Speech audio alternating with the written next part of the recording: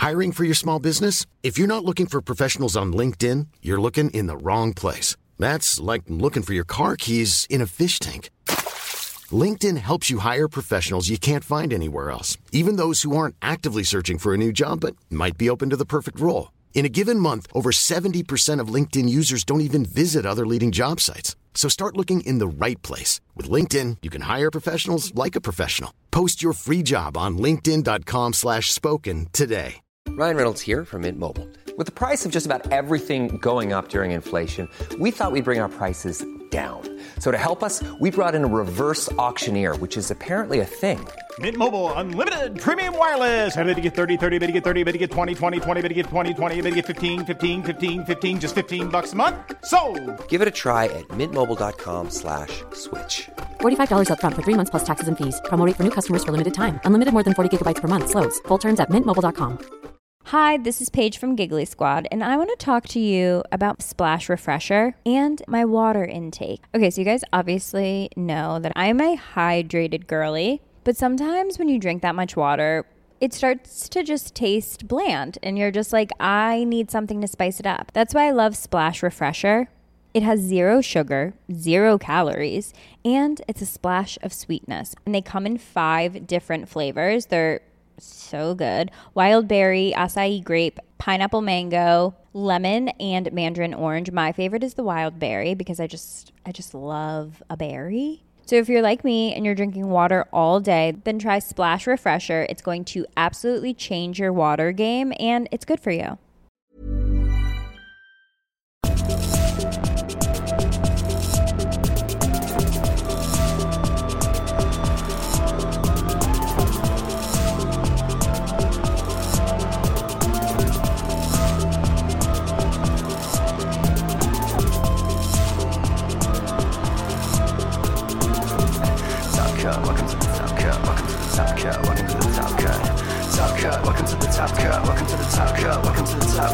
Hello, everybody, and welcome into today's episode of the Top Cut Yu-Gi-Oh! Podcast. My name is Sunny. I am here with my co-host, Caleb. Hello. And, of course, we are here with the one, the only GGYGO. What is up, my dude? How's it going, everyone? Well, we have some really cool stuff to cover. We are covering it again because the bots hate us, but that's okay. We don't mind recording another bunch of content for you guys because we always do. So, we're going to give this another shot, and hopefully these recording bots can actually do their job for once. Yeah. I'm saying that with them in the room. They're going to hear me, and we're going to get nothing again. Probably. Okay.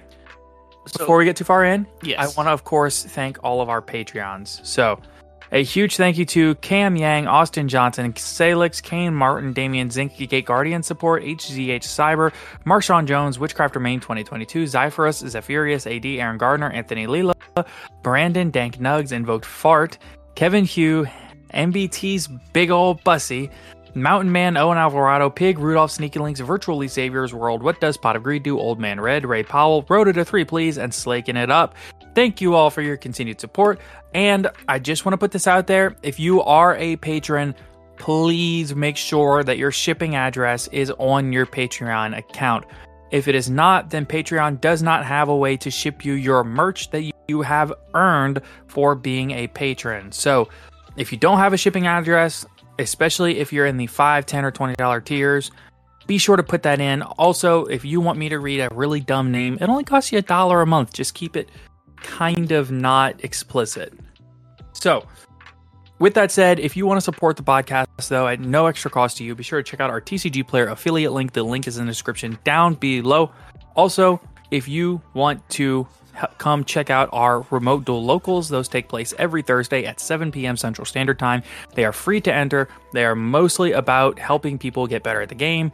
And of course, we do have an invite system to a tournament that we'll be running later this year that will have prizing, and all you have to do is earn your invite by playing in our locals.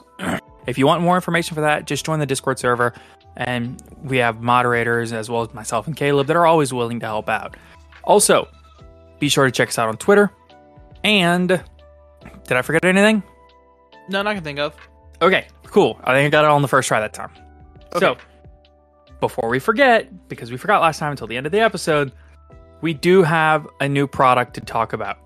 We do want to talk just for a moment about the secret shiny box that was announced, that was released in the OCG last year.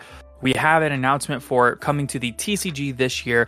It's a pretty cool product. It'll have 70 of some kind of an oversleeve, I believe, as well as 60 or 70 of some generic either Witchcrafter or Sky Striker sleeve. And it will have a lot of OCG imports, as well as maybe some TCG reprints. We aren't for certain what all will be in the box yet. It doesn't come out till November the 4th, so we have a lot of time for this to get pushed back. Yeah. So, but this will be the introduction of things like probably Aileron, which is a Sky Striker card, and then Sky Striker Linkage, as well as what's the level 7 Mecha Kaiju guy? Harry? Yeah, that. Yes. And all of those cards are, of course, pure cope, but they're there. I mean, it's still going to be a really cool product because the oversleeves and the undersleeves. And Yeah. The accessories are what sells this product to me, but you'll also get 4 packs of 5 cards each, all in ultra rare, I do believe. But so it'll be similar to the Dual Overload product or the Dual Power product. And I mean, Dual Overload was one of the best products of all time. The imports that we got on top of the actual new cards and the reprints, blowout set. Really good set. So be keeping your eye out for that if you're a Sky Striker player. Be ready. Linkage is the only card that's not pure cope. But I don't know. I know, Gary, you're not very pilled on Linkage, but I know a lot of people are. But I just don't believe that card's very good. I think that there's a lot of better options out there, especially if you just want to play like blind going second, or if you are going first. I feel like, again, there's just other cards that I prefer to run. There is the big hassle of that card locking you into Striker extra deck monsters. And just in testing online with that card, that comes up a lot when you're trying to like OTK, even through like access code, or how like Helxaline's very popular, or even some of the Charmers. And the ability to not be able to go into those is really hard. So I feel like it's nice because it's more ways to array, but it's also like such a downside as well. Yeah, for sure. So take that to heart if you're a Sky Striker player, that the cards potentially cope. But in the meantime, let's go ahead and get on into our main topic of discussion, which is, of course, we're going to be doing some meta-analysis, and we're going to be doing a little bit of the... So we're going to do coverage of YCS Guadalajara, which was this past weekend in Guadalajara, Mexico, as well as we're going to be talking about some tech choices that you can run in your deck to give it that extra oomph against these meta decks that you might be seeing.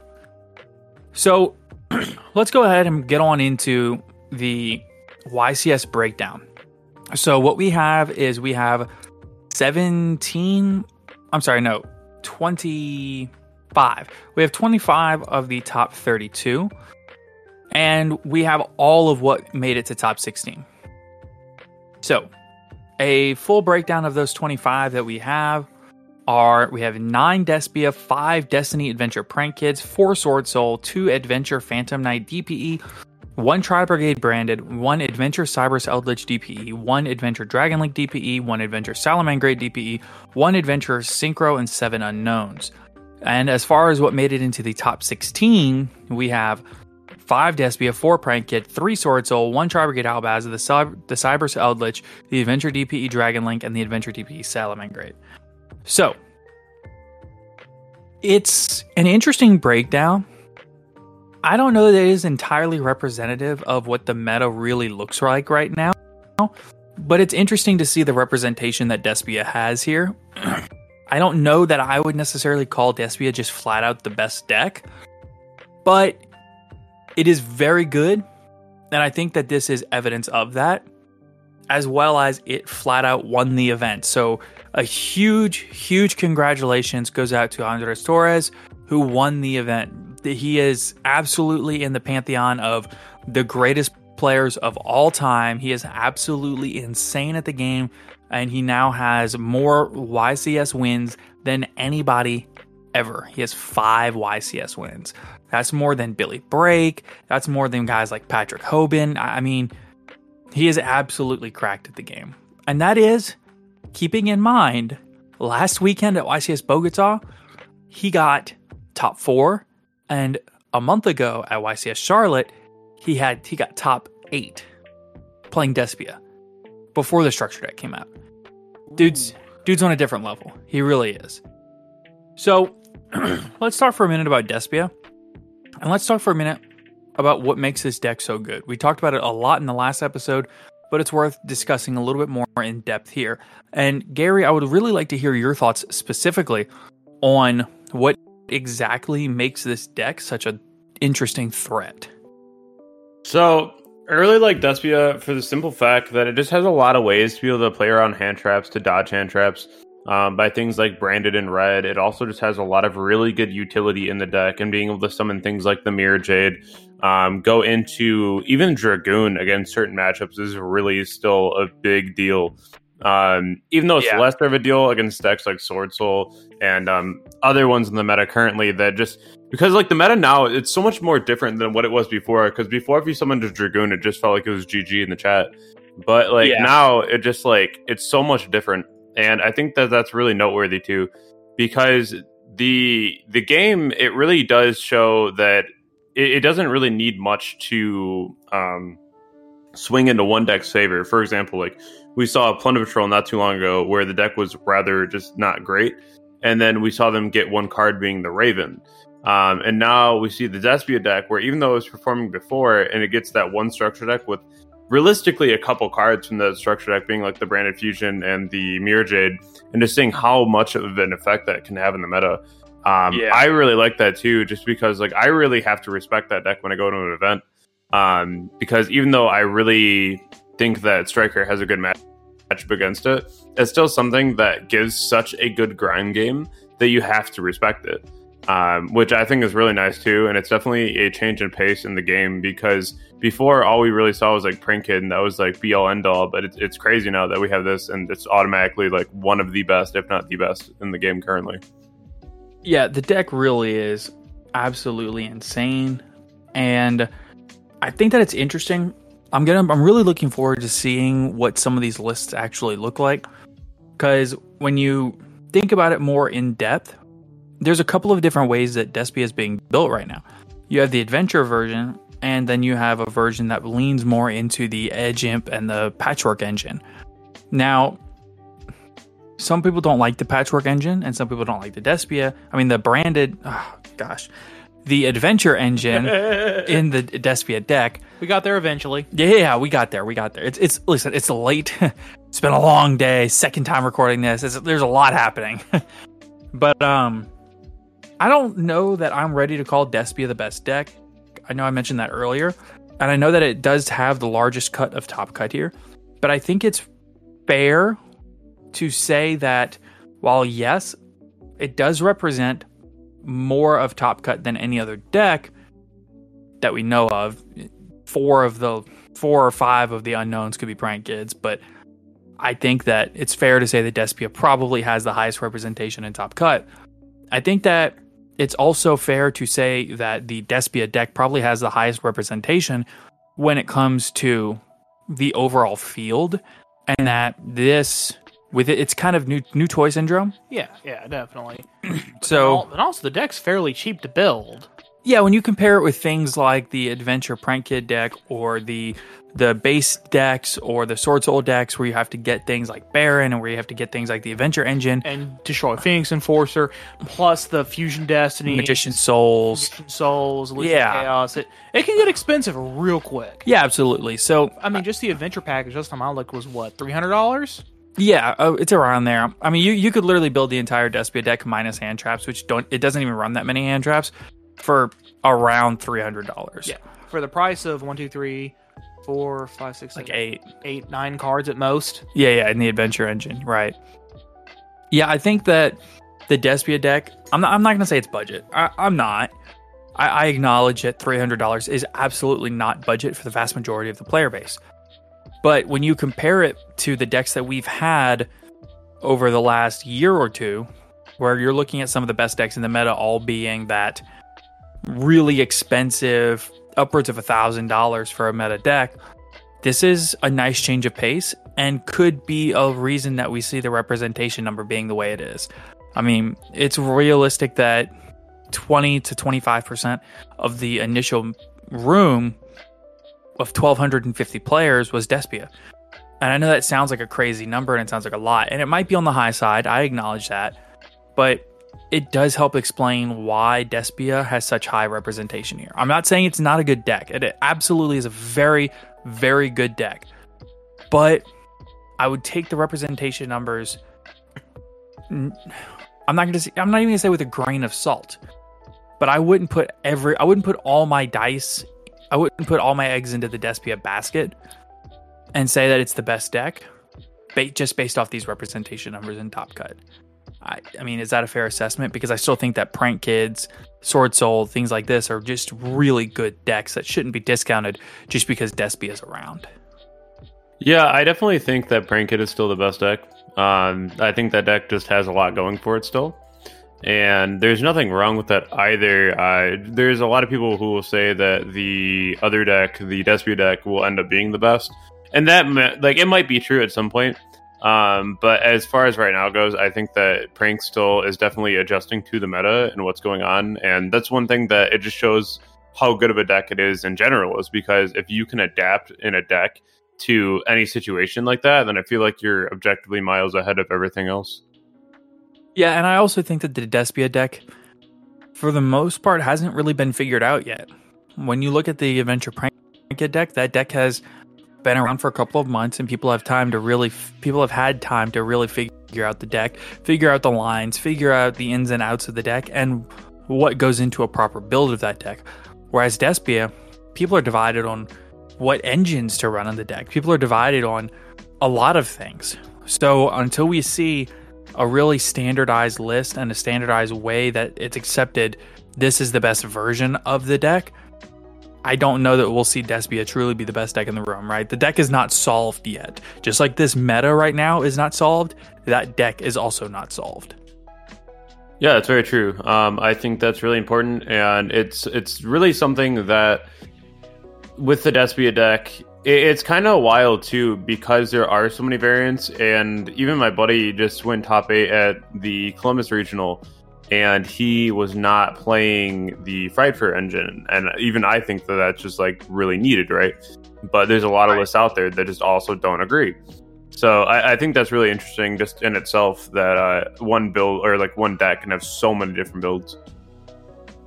Yeah, absolutely. So that's the Despia deck in a nutshell. I think we also covered Destiny Adventure Prank Kids pretty well there, but I will still focus on it for just a moment. I still think that it is, if it's not the best deck in the room, then it's probably tied. But Prank Kids has a lot going for it. It is a tier 1 deck for sure, without a doubt. And I think that when you're deck building and making your tech choices, this is a deck that obviously you need to consider, and it's a deck that you need to be aware of. So don't take the Prank Kid deck lightly, because it doesn't have the highest representation at this particular top cut. Understand that it will still be at the top tables, it will still be a top deck, and it will still be played. Yeah, we just talked about this too, about the fact that in both the previous YCSs, that we saw the Prank Kid versus Despia matchup in the finals both times. So it definitely is warranted to be there. Absolutely. Next, we have Sword Soul. Sword Soul is really interesting. It's the only deck on this list where it's not really being meshed with Adventure. It's not really being meshed with the DPE engine. It's Sword Soul Tenyi It's doing its own thing. It's just in the room vibing. And it's pretty interesting to me that you consistently see 4 to 5 of these in top cut at these YCSs. When you look at the deck, and it doesn't really feel like a deck that is doing the same things that these other decks are doing. You know, it's not linking off for Verte. It's not sending Water Enchantress with Cherubini. It's not doing these things that the other decks are just doing consistently. It's just focused on making its synchro board, making Chi-Jiao Baron, drawing a couple cards, and having a couple hand traps in hand, and then winning the game. But I also think that Sword Soul is interesting because it has a very good matchup against Despia. So take from that what you will. But overall, I think Sword Soul is a pretty cool meta call. The thing that the deck has going against it, as much as any other deck, is that D-Barrier really hurts, and Token Collector really hurts, and these are cards that are very prevalent in the meta. So it's interesting to me is to see these decks topping, even though these counters are so prevalent in the meta, and not even necessarily for this deck, right?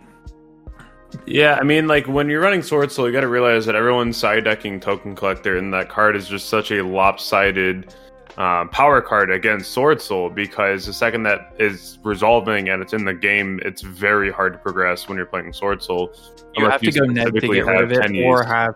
Yeah, you either have to have Chalice or Droplet, or you have to go neg with an Adhara and then a Long Yan, and then you have to discard something for the Long Yan just to not get a token, and then synchro into a Yazi, and then hope they don't have something for the Yazi. Yeah, it's definitely not in the Sword Soul's favor in that point. Also, the fact that everyone has D-Barrier in their side isn't helping either. So definitely a few things that are unfortunate, to say the least. Big but import. It's it kind of is what it is, though, right? Like, you really have to adapt to the meta, and like we just saw Walter Jewell top the previous YCS as well, which I think is also very important to note, because there was quite a few tech cards in the list, especially things like Nightbeam, which is always just one of those cards that come in and out of the meta. Was Nightbeam a tech card in one of the lists? Yes, it was. Ooh. That's amazing, because I was literally sitting here at my desk like a week ago or less thinking, man, Nightbeam seems kind of cool right now. Oh yeah, that's a nice set quick play spell you got there. That's a super sweet Prank Kids Fusion spell. That's a sweet branded in red. Let's not. That's so funny. I mean, I don't really like the card personally. I think that it's pretty good, but at the same point is that you just can't respond with that specific card. You can respond with something else and then respond with that card.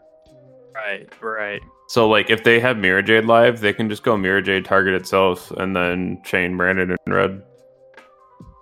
But so, it's like, still funny. like, it's not, like, terrible, and I could definitely see the application where it'd be good, but I just feel like that card in particular is not that crazy. Yeah. But that's just something, again, with, like, theorying that you just got to think about.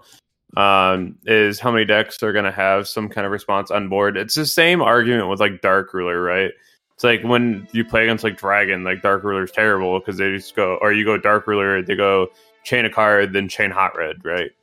Yeah. So it is what it is, but I definitely could see where it was really helpful. I could see where it might not have been helpful. Yeah, definitely. That's an interesting card to bring up, though, very specifically. All right, next I want to talk about Adventure Phantom Knight DP. This is a deck that we saw a lot more at the very beginning, right when Adventure released. This was like the Scythe deck. It was the deck that people were playing with Adventure. Everybody just kind of figured at first that, hey, Phantom Knight's going to be the best deck. And it really never had the representation in Top Cut that people just expected of it. And that's, I find, very interesting. And it's interesting to see it pop up now of all times. So, I don't know. Maybe just people weren't really expecting it and it kind of snuck up on the meta. But it's interesting to see a couple of them top here. So with Phantom Knight, it's really one of those things where the deck was pretty decent before, and it started topping quite a bit. But at the beginning of the format, when everyone was ready for it, the deck became absolutely terrible because everyone was citing Lancia for it. The sideboards were overlapping for it, and there was just a lot of situations where, like everything was just kind of against it. And now that it's not common, and people aren't exactly saying that like that's something to look out for, right? That's where it really does shine, where it still has a lot of nice combo. There's still a lot of ways that you can play. That's what I really like about the deck. And so right now, I'm not really surprised to see it topping, especially with it being like one of the better decks to do the Scythe Lock with. I think it's the second best deck to do it with, but I definitely think that it's a solid one to be working with. Yeah, absolutely. All right, next we have Tri-Brigade Branded. This deck is so cool. I don't know that it's so good, but it's so cool for sure. So that deck, you have to run a lot of Garnets, which I don't know if I love. It's depending too on which build you're running. If you're running like the Albion, like the dragon with the trap card, or if you're just running like the Branded Fusion and the Mercurier, or if you're running all four. I think that the one that's just running the bird and the fusion, I think that one's really nice. But when it comes to the extra garnets in that type of a deck, I'm not a huge fan. I like Tri-Brigade alone, though. I actually said that a couple weeks ago, that the Tri-Brigade deck was going to win the regional that I was playing, and it ended up going 10-0 at a different regional. So it was definitely really cool to see that too. I just kind of knew that was going to be like the deck that would really sneak up on everyone, because I was testing it online for a little while and I was like, man, this deck's kind of wild with all these new cards. And I definitely think that it has a footing in the format now, and we'll be seeing a bit more Tri-Brigade very soon. Yeah, I think that Tri-Brigade is an interesting choice, because when you think about it, the engine itself hasn't had any hits. All the hits have come either to the Zodiac engine or the Lyrilusc engine. So it's interesting to see it take more of a pure form with the actual Despia cards and the actual branded cards. For example, Tri-Brigade Mercurier. This is something that came out of the structure deck. It represents a monster negate in the form of a hand trap. Yeah, so, I still think that it's wild that those two are working together right now, because one's all about fusions and the other one's all about Lincoln. So it's pretty interesting to see that combination. Yeah, it absolutely is. But I think it's really nice to see the Tri-Brigade deck being meshed with something that it was actually built and intended to mesh with. I think that that's a really interesting dynamic that we haven't seen from the Tri-Brigade deck so far. Yeah, that's fair. I definitely think that it's nice to get some more decks going in the meta, especially because Tri-Brigade fell out for a while after Bird Up got hit really hard. But I still thought that it's one of those decks that just has one of the best utility spots as far as room, and still being able to play the cat, honestly. Like, the Rescue Cat's nuts. That card is insane. Playing Cat Gamma is just, it's a mood. That's definitely really nice to see that back in the meta, because that's a deck that I was just really surprised, and I'm pretty sure it was just lack of representation of the deck in a lot of the events that we're going to, but like Tri-Brigade was bound to come back very fast. Yeah, I agree. I think that this is a representation thing. I think that if this deck saw the representation that Branded did, you would see a lot more of these in Top Cut, but it's probably only had a handful of pilots in the entire room. But it's really interesting to see just how strong this deck can perform when given the opportunity. I'm interested to see how far this deck actually went in the tournament itself. All right, next we have Adventure Cyberse Eldritch DPE. I don't think that this deck is anything super surprising. It's the best Scythe Lock deck that there is. And until Scythe gets hit, this deck will be there. It has a crazy recursion engine in Eldritch. It has a crazy one-card starters with the Cyberse engine. It can throw out an Omni Negate with the Adventure engine, as well as using that to link climb. And DPE, of course, the recursion engine of Eldritch and the power of Eldritch to just never run out of resources meshes so well with DPE. So I'm not surprised at all to see this deck here. Yeah, it's also one of those things too where at the very least you can just run like skill drain and then have a 3500 beat stick that can be killed by card effects, which is pretty crazy.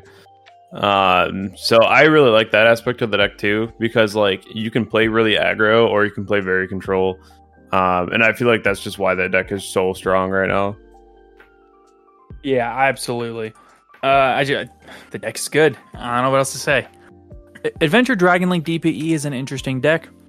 I think that this deck kind of suffers from it has to run like 60 cards. You basically have to see the adventure package. You have to see have that line into DPE, and you still have to have your Dragon Link line. It's potentially can do crazy things, but I don't think that this deck is as good as the other decks in the room, if I'm being honest. Yeah, I think that the deck is still one of the better decks, though, simply because it's always in top cut. The deck itself is very consistent. The ability to just have the one card starters, that's just everything, honestly. I think that moving forward, we're going to see more of it. I think the Eldritch has just really started itself again in the format, and it's just going to keep going. Talking about Dragon Link. Oh, I was still in Eldritch, my bad. You're good. You're good. No, Eldritch is crazy. No, in my own head, I was actually thinking about it because that's something that I'm actually thinking about moving forward playing. And every time I start thinking about that deck, I just start thinking about it in my head.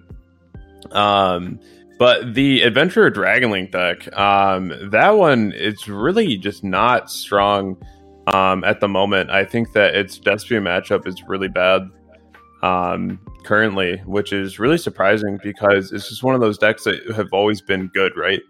It's never really lost its spotlight. So to really say that Dragon Link isn't the greatest, it really is surprising.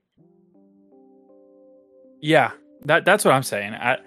The deck's good, sure, it does a lot of stuff, but I think it needs to run, like when you're running up at that 60 card mark, you're not running a Magician Souls package probably because it doesn't mesh well with the deck. I mean, you absolutely could, but if you wanted to go that route, that is. Yeah, but I don't know. I just don't think that the deck has the consistency in a 60 card deck that things like Cyber's Eldritch do. No, most definitely not. Particularly since a good chunk of the deck has already been hit. Yeah, a good chunk of the deck's already been hit. Not only that, but then also a good chunk of the Rocket Engine also kind of locks you into Dark Dragons. Yeah. So after you extend to a certain point, you can only extend further using Dark Dragons off your extra deck. Right. Next, we have Adventurer Salamangreat DP. Salad is an interesting choice. People are talking about Gazelle and Circle to 3, which would be cool. But honestly, I think Salad's in an okay place as a solid rogue option. I don't necessarily know that they need all that gas back. And getting 2 and 3 Gazelle, and actually I think Circle's already at 2. I think. But I don't know that I haven't looked. Yeah, I don't have the list in front of me, but I just don't know that that we're ready for those cards to come back yet. But it is interesting to see it topping, and Salamangreat can thrive right now in a format where D-Barrier is prevalent because it's a link engine, and also being able to put out the Ibli to lock your opponent out of things that aren't link summons is pretty nice. Unless you're playing against a deck that can just make Verte, in which case, not as nice, but still interesting. Unless you're somehow able to U-lock your opponent and then also give them Nibli on top of that. Yeah, so just do what happened to Caleb at the YCS. Twice! Yeah. Yeah, I don't know. Like, the Salad deck, I always feel like it has a really interesting spot in the format. Because with Salad, I know that it's going to be getting more cards off the list soon, hopefully.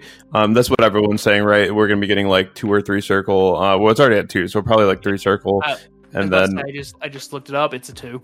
Yeah, so we'll get like 3 Circle. We might get like a second Gazelle. What people don't realize though is that when somebody who's been piloting Salad for a while picks it back up, that deck's actually pretty scary diverse because of the grind game and the amount of resources that can be in the graveyard. because it doesn't take much for that deck to go off, and it also can main deck Floodgates like Rivalry and Gozen.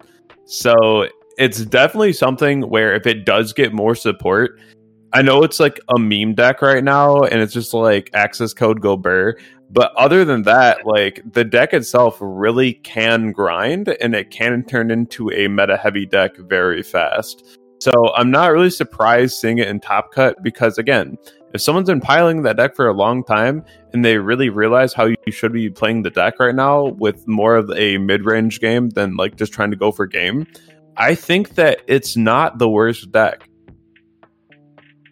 Yeah, I don't think it's the worst deck by any means, but I'm pretty hesitant to give them back 3 Gazelle or 3 Circle. That's all I'm saying. No, I mean.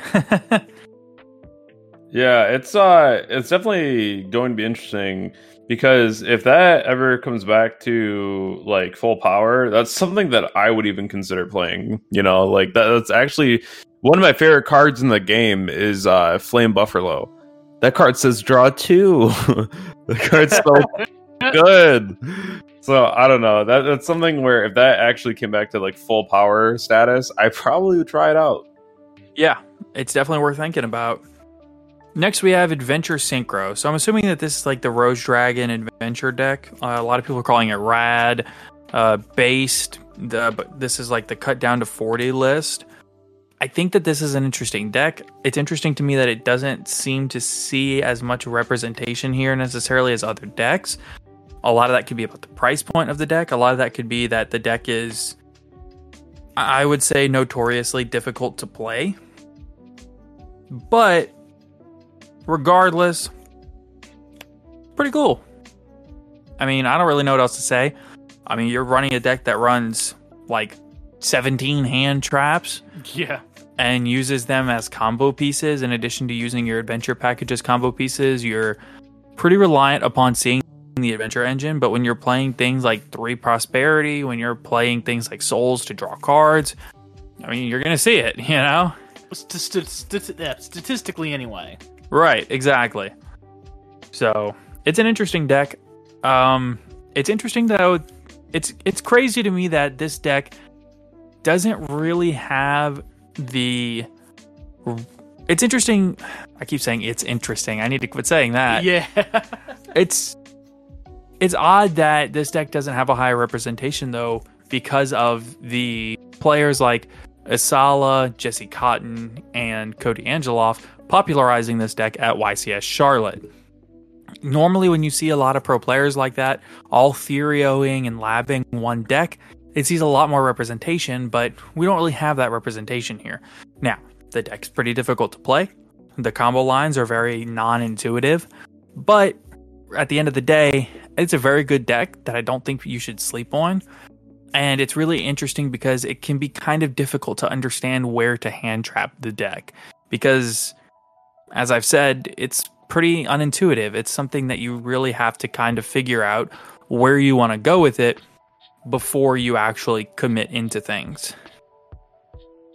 Yeah, the sad deck, it's really cool in a sense that you can go straight into a Baron without really giving your opponent a window to hand trap, because there isn't really one other than like D-Shifter. But I think that the deck itself, it's definitely one of those things where it's very reliant on drawing certain cards, and other times it's like, I hope my Hulk of Fibrax doesn't get ashed or impermed. And that seems very scary. So I think that's where the amount of players using the deck is very low. I also think that when we had these types of decks, that they did really well because nobody knew what it was. And so now that more people know what it was, and again, there's overlapping sideboard cards coming in, like D-Barrier Token Collector, that's where the deck is really seeing a downfall, because there's so many cards that counter it that it just becomes a really rough time to play it. Right. Absolutely. And then we have 7 unknowns. I think that we can leave those alone, mainly because, guess what? We don't know what they are. But there are a couple of decks that I want to mention here that's really interesting that we don't see them at all in Top Cut. Mainly Floowandereeze. normally I think you would see a good bit more Fluanderees than you see here. And I think that a large reason that you don't see it here is simply because of you have so many of these decks that are playing things like the Necro World Banshee to activate Zombie World from the deck. That combo's crazy, and it really hurts this deck. Yeah, it's very strong. There's also a lot of back row removal in everyone's sideboard right now. So it's definitely a rough day to play the Flunderbirds. For sure. Other than that, are there any other decks that you're kind of surprised to not see in Top Cut? Caleb, Gary? Not particularly, no. Everything was kind of what I expected. No Sky Striker. I'm not really surprised to see no Striker. I feel like that's a deck that you literally have to play to a T. Like, you have to play it perfectly, or else it's just not going to reward you. It's one of those things where if you mess up one time, you really put yourself behind in a match. And there's a lot of decks out there that they also just need a lot of things to go right for them to be good. There's also a lot of decks out there that need to go first. Because we always put a lot of decks into categories, like even when I'm doing a tier list. And usually I would put certain decks a little lower because they don't have the ability to really play second. If you see your opponent start making full board and you have to scoop because your deck doesn't break that, I think that there's a problem. And I think that's where we're starting to see the divide in the better decks from the worst decks in our format currently, which is funny because I feel like our format never really got solid, period. I feel like everyone's always just been like, this is best deck, this is best deck, this just became best deck, or like we keep swapping back and forth. And it's even just like the Despia deck. Like there's 100 different options to do when you're using the deck. So I just am really hoping that we get a ban list rather soon, because I really want to just get into a format that is solved. That's why I'm very excited for Splight, because I just want it to be a nice either triangle or just 1 to 2 deck format and call it a day. Because I feel like at that point we're relying more on the skill base of the mirror matches, and that's what I really enjoy about the game. Yeah, that's absolutely fair. I don't know that Splight will be as good here as it is in the OCG, simply because we don't have Max C, so we can't search it with Splight. But which is unfortunate. I mean, I don't think it's unfortunate at all. I think we're very fortunate to not have Oh, no. It's unfortunate for Splight. Yeah. I think we're very fortunate to not have Yeah, so like as far as I know, the deck's just going to be Totally Awesome Turbo, which isn't a bad thing, especially because they can like use Totally Awesome and then revive it. Yeah. On top of having a spell and a spell trap and a monster negate. Right. Okay. Let's take just a moment to, of course, thank our sponsor, ETB Games. So, for those that don't know, ETB Games is our locals in Alexandria, Louisiana.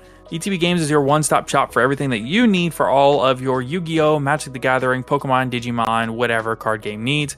They have singles and sealed product. They have deck boxes, binders, playmats, sleeves, appropriately sized for all of those card games. They also have everything that you need for all of your tabletop games. They have the books, they have the mats, they have a space to play, they have the figurines, paint for the figurines, everything that you could need, tons of dice, all of that. They also have a great space to hang out and play some video games if you're wanting to do that. Be sure to check them out. Like I said, they are in Alexandria, Louisiana. I believe this weekend they are having the ETB Battle City Monthly. If you're interested in that, please come and check us out. All right, so let's talk about some cards that are good tech options in the format. So I think that there are some cards that stand out above and beyond others. We've mentioned some of them. We haven't mentioned others. But I want to start with Dimensional Barrier. I think that this card stands out above and beyond the rest when it comes to this particular format.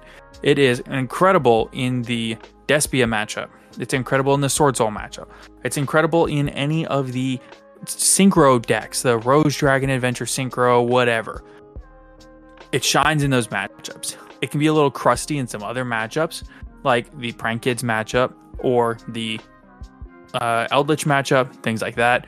So I wouldn't main deck it, but I think that it's one of the strongest side deck cards of the format. Fair assessment? I would say so, at least, anyway. Oh, through my humble opinion. Fair. Are we all agreed then? D-Barrier is good?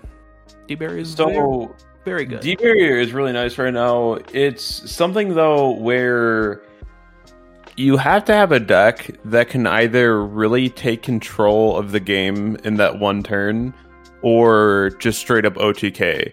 Because if you flip D-Barrier on Despia or Sword Soul and you can't put up a good board or you can't just OTK, they will OTK. Yes. So it's one of those things where, yes, D-Barrier is pretty good, but you better be prepared to set up some kind of floodgate, some kind of like nice board, OTK. You need to do something behind it. You need to have the follow through to back it up. Which is fair. So, next card I want to talk about is Token Collector. Token Collector. Insane. I'm sorry? The card's insane. Yeah, Token Collector is good in any deck that has an adventure matchup, specifically if that deck summons extra tokens outside of adventure. So, when you look at it, you have adventure prank kids, you have Sword Soul, and surprisingly the Eldritch deck actually summon some tokens, because I believe one of the Cyberse link monsters that they use, when it's linked off, it summons a couple of tokens. Is that right? I don't know. It sounds a lot like Link Cross, who is No. banned. No. It's one of the Cyberse effect monsters that they use. Yeah, it's Link Devotee. Yeah, Devotee. That's what it is. Yeah. Yeah. So, Token Collector, great card in a lot of matchups, and it's really good right now, especially when you can like send it off of Shooting Riser if you don't need to send Snow or whatever. Good card. I would absolutely consider it in the side deck of any deck that is not exactly Sword Soul, because Sword Soul cannot side deck Token Collector. I mean, could in theory, but like, I wouldn't. Yeah, not super ideal, but Token Collector is one of those cards that's literally just game. Like, if you have it against Sword Soul and they don't have an answer to it, it's just game. It is the end of the game. That and like Cyberse Eldritch, you reveal Token Collector, it's an oof. It's one of those cards that I will not take out of my side until tokens are not relevant. Right. And then there's Dino, who's just kind of off in the corner maining it because they want their tokens to be popped. True. Which is hilarious to me. Caleb, quit playing Dino. I don't like it. It scares me. Of course. There's been a very big increase of people playing Dino right now, which is pretty surprising. Dino's a good deck. Dino is a surprisingly good deck right now because of the ability to main cards like Gamma and Token Collector. And it can play into the Despia board really well because it will not give Despia a turn 3 or another turn. You know what I mean? Yeah, it's like it's very decent. I don't know if it's like super crazy. It's like decent though. Being able to put up UCT Dolka Token Collector. As a Sword Soul player, I cry. Yeah, but there's just like a lot of hand traps in the format right now, and I know like Misk stops those, but like you also have to get to Misk, so like your small worlds and your prosperities need to resolve, and you need to see it. Otherwise, hand trap central is it's tough for that deck. But a card that we're going to talk about next that is not really in the format is Artifact Lancia. True. And that card murders Dino. Well, it keeps them off of exactly Ultimate Conductor and the Misk Special Summon, but they can still... And it keeps them off of extending with Giant Rex. Yeah, but they can still, at minimum, probably still put out like a Dolka. However... words you never hear the same again. Yeah, it is exact... one Dolka isn't a great board. It's a board, but it's one that's fairly easily broken with literally Forbidden Chalice. Yeah. Little Anchor. You don't even need anything else. Just Forbidden Chalice. Let's go. Yeah. So, I think Lancia is a really interesting card right now. I don't know that it hits enough to justify its play.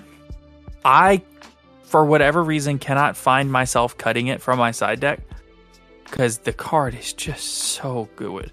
Like, it's not good when it's not good, but when it's good, yo, it's good. I think it's because you played me a lot, and Lancia just kind of hit the big oof. Yeah, murders the past 2 decks I've played.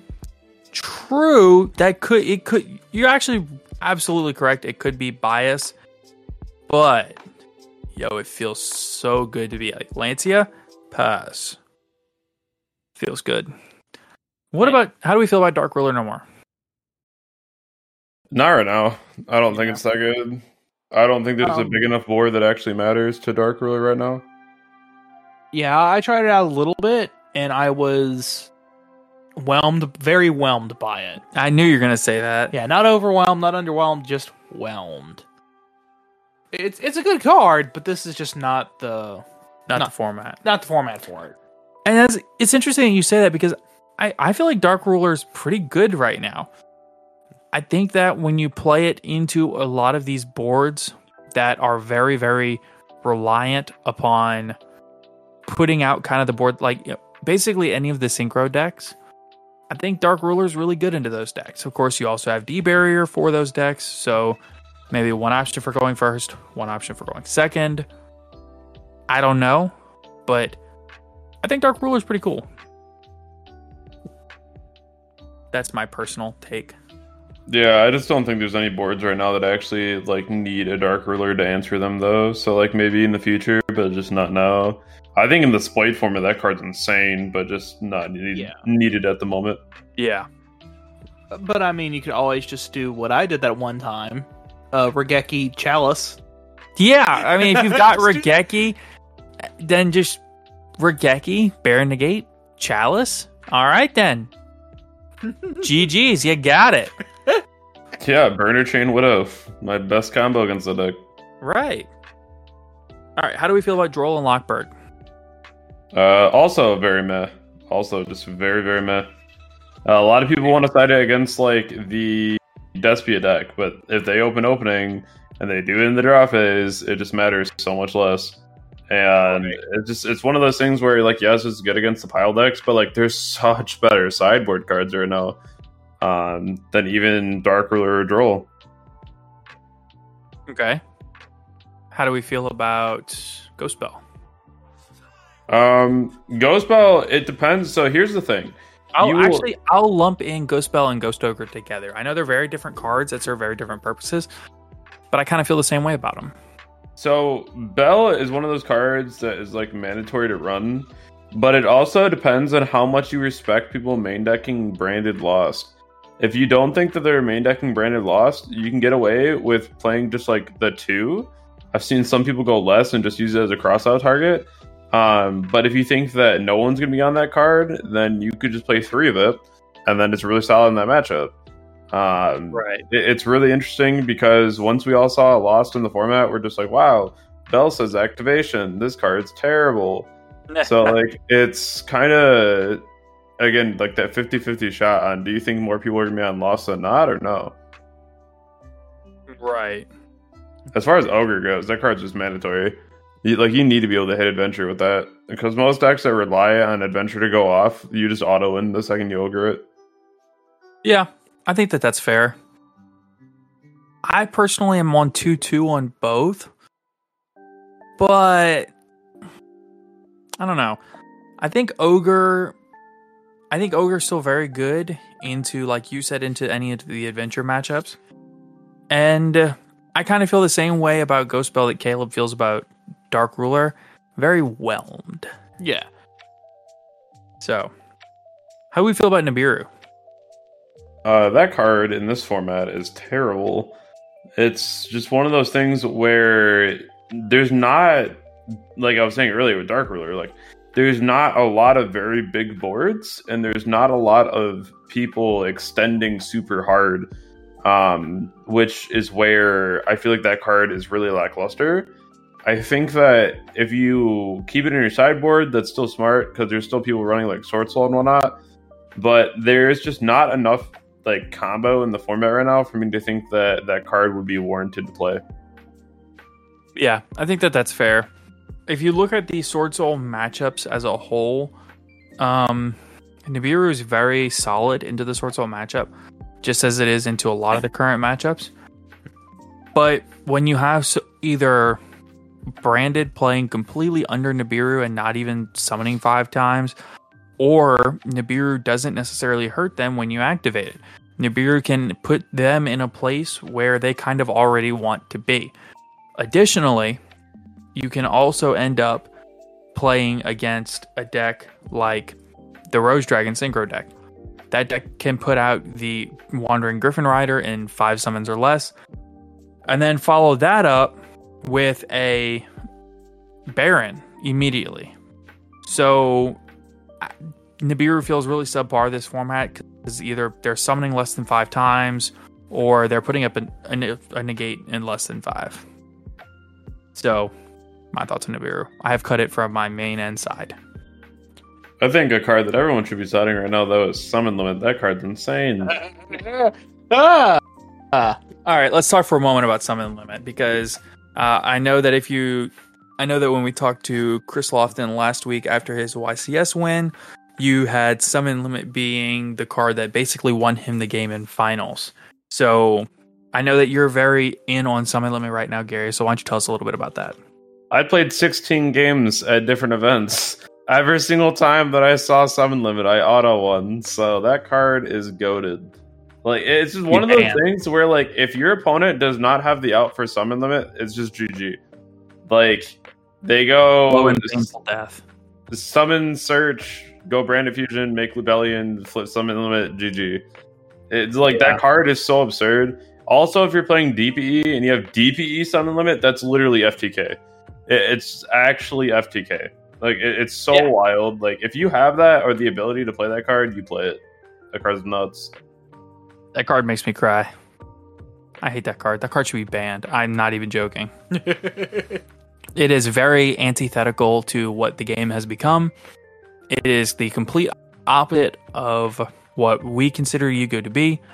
It was released at a time when summoning twice in a turn was not, like, necessarily the norm. Summon Thunder King Pass was a legitimate play.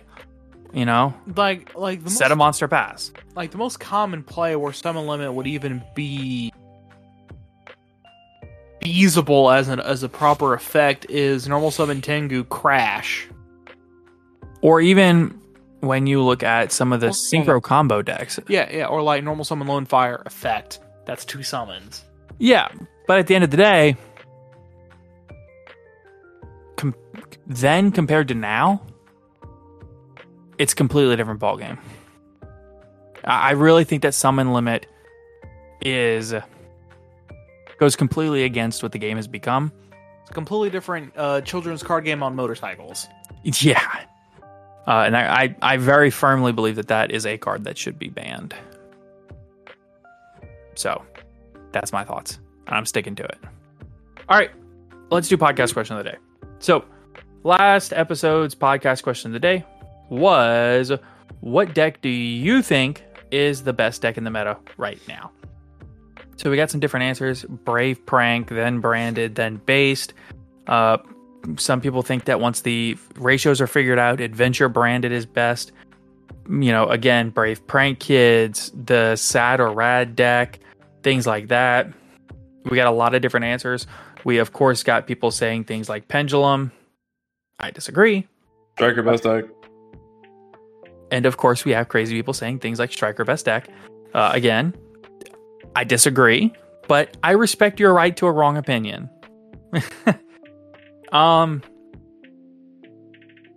We of course have people saying things like Mystic Mine, Megalith, Melfi Tri-Brigade, Adagnister.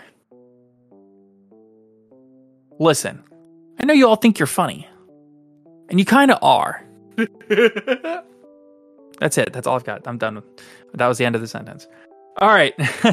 So this week's podcast question of the day is, what do you think is the best tech card in the meta? I think it's D-Barrier.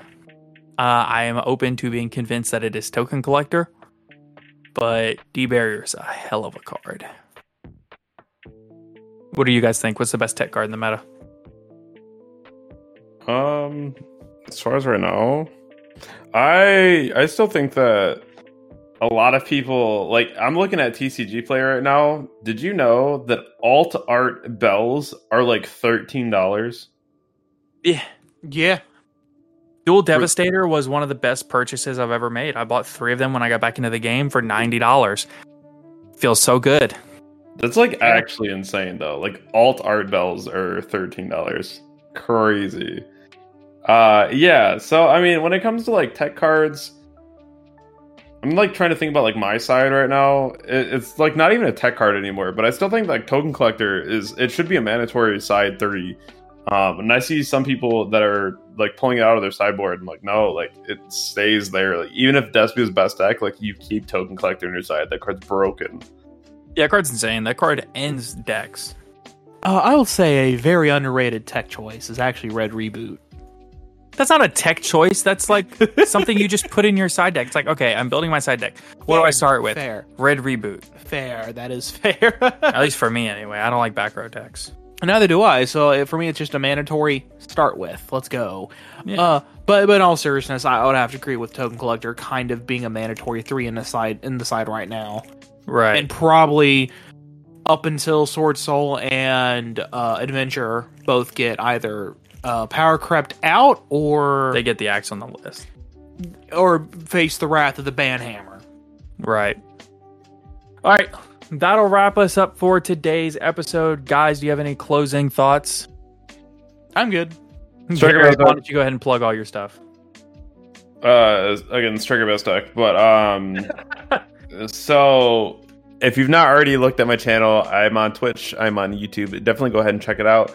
I talk about why Striker is the best deck all the time on the channel, but no, more importantly, I do help teach everyone, learn how to get better at the game, where to hand trap, and then also if you'd like a coaching session over at Metafy, definitely go ahead and check me out over there. All right, you heard it here, folks. Be sure to check out Gary on Metafy. Check him out on Twitter, YouTube, Twitch, everywhere that you get your Yu-Gi-Oh content. You can find GGYGO. He is absolutely one of the most interesting channels to watch, in my opinion.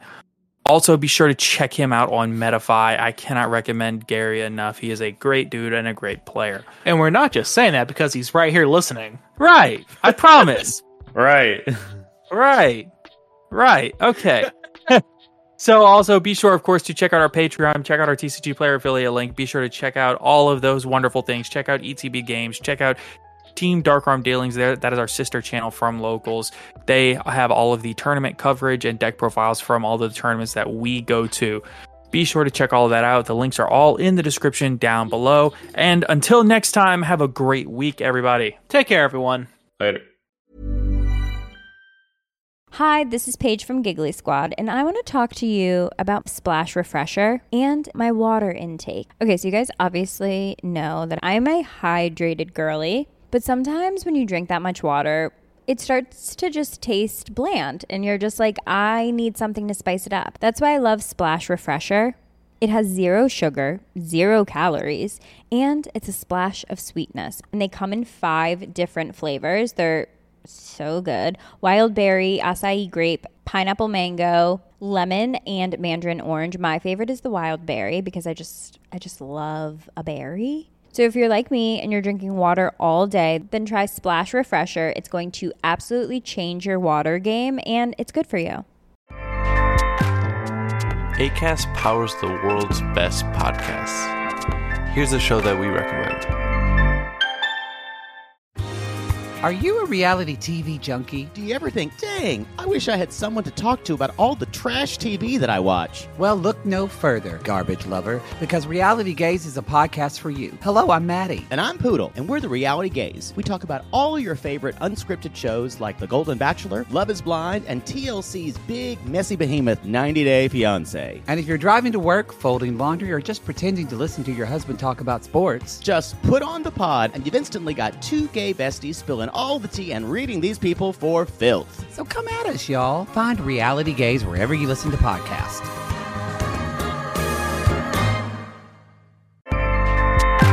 Acast helps creators launch, grow, and monetize their podcasts everywhere. Acast.com.